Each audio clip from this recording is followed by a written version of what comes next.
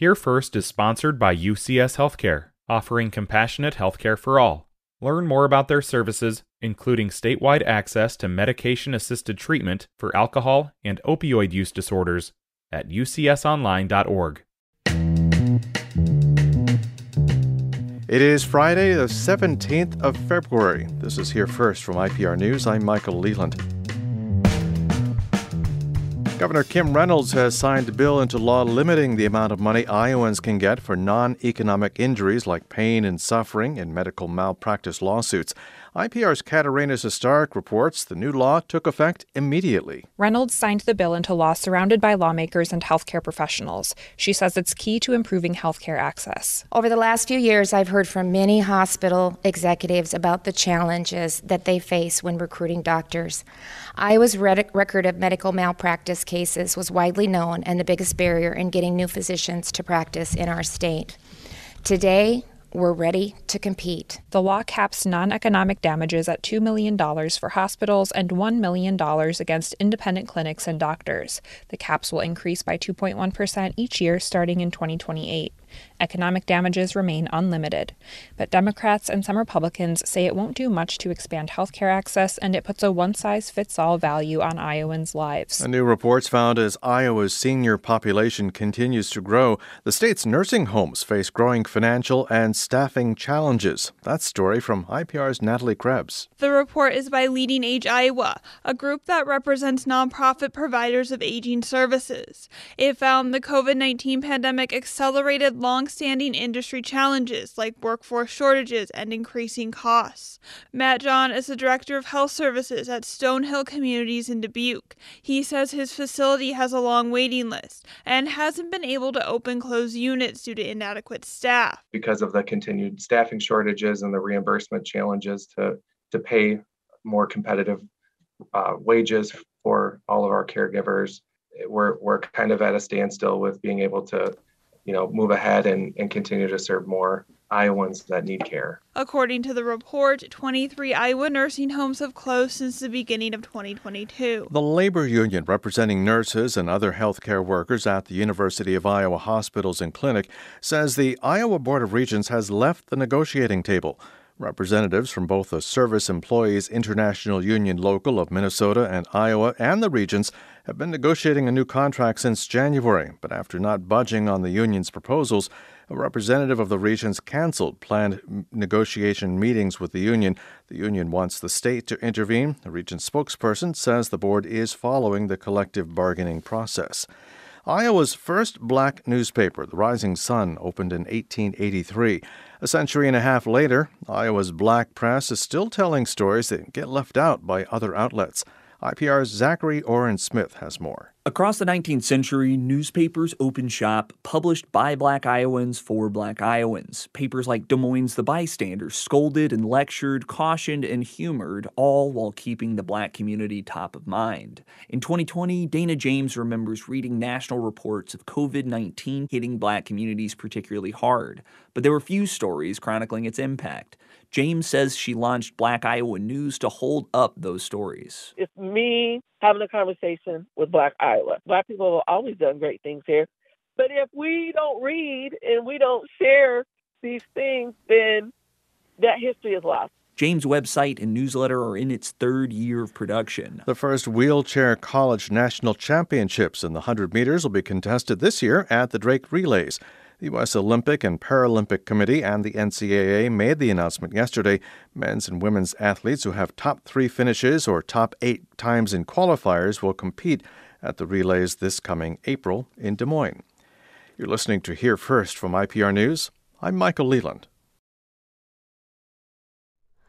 Hi, it's Terry Gross, the host of Fresh Air. We bring you in-depth, long-form interviews with actors, directors, musicians, authors, journalists, and more. Listen to our Peabody Award-winning Fresh Air podcast from WHYY and NPR. Across the Midwest and the Great Plains, Mesonettes, a funny word for a statewide weather monitor, record data for farmers, researchers, and emergency responders. The information is the backbone of everything from storm warnings to climate science to crop insurance.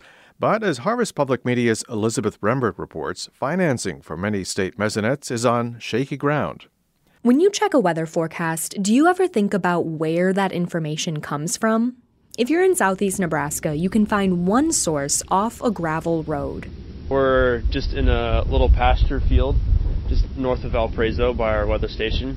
Regan Kirkman is braving a cold, windy day to check on the site. He opens a green gate to approach what looks like a tall metal tripod. We have 2 sensors to collect rain, and one of them measures snowfall. We have wind speed and direction, measures the sun. We have temperature and humidity and pressure. And we have some ground sensors.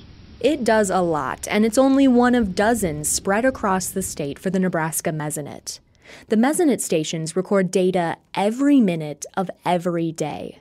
I think there's 1,440 minutes in a day, so we've got that many observations. That's Martha Durr, Nebraska's climatologist. She says all that data goes off to farmers and ranchers to help them decide when to plant or where to graze cattle. Researchers use it to track drought or study patterns in climate change. It also goes to emergency managers, crop insurance adjusters, the National Weather Service. The list goes on. But in Nebraska, it's all happening on much less funding than is needed. We're kind of run on a skeleton shop right now, just scraping by, I would call it. The state government and public university has steadily cut funding over time. It came to a head last year when Durr was forced to close down some stations, even as the state battles deep drought. And Nebraska's not alone. Missouri also faces funding challenges, while Kansas grapples with inconsistent grant money for any extra staff. And in Illinois, manager Jenny Atkins says hodgepodge funding has limited her program to just 19 stations, covering the entire state. The real issue for us is that we're not growing. And these 19 stations are great, and they're doing everything they can, but they're only 19 stations. She says they've missed intense wind and rainstorms. The consequences of fewer stations are also coming to a head in Nebraska. Dennis Sheath manages a natural resource district in north-central Nebraska. His team uses Mesonet data to conserve groundwater by setting irrigation limits. We use that as a tool to show that, you may have over-irrigated, or you may be under-irrigated, or maybe you're just right. But now they're doing it with a lot less information. Sheath's district lost 4 of its 5 nearby stations. It leaves farmers relying on less accurate data. It's just kind of disappointing. Numerous state agencies, elected officials say that water is such an important deal, but then we end up that we don't want to fund it. But one state has put its money where its mouth is. Oklahoma's Mesonet reliably gets about half of its funding from the state government. Director Chris Fiebrick says the support means he doesn't have to agonize over things like making payroll. We can have our staff looking at new technologies. We can have them developing new models, developing new products. The bandwidth goes toward training emergency managers or predicting where wheat's at in its growing cycle. Those technologies are out of reach in Nebraska, says Martha Durr. Often I'll get emails from people saying, well, hey, Oklahoma has this. Why don't you all have this? So that would be great. That would be awesome. And she has reason to hope. A new bill in front of Nebraska lawmakers proposes earmarking about $1 million state dollars for the Mesonet over the next 2 years. For Harvest Public Media, I'm Elizabeth Rembert. And that's Here First from IPR News. I'm Michael Leland. Have a great weekend.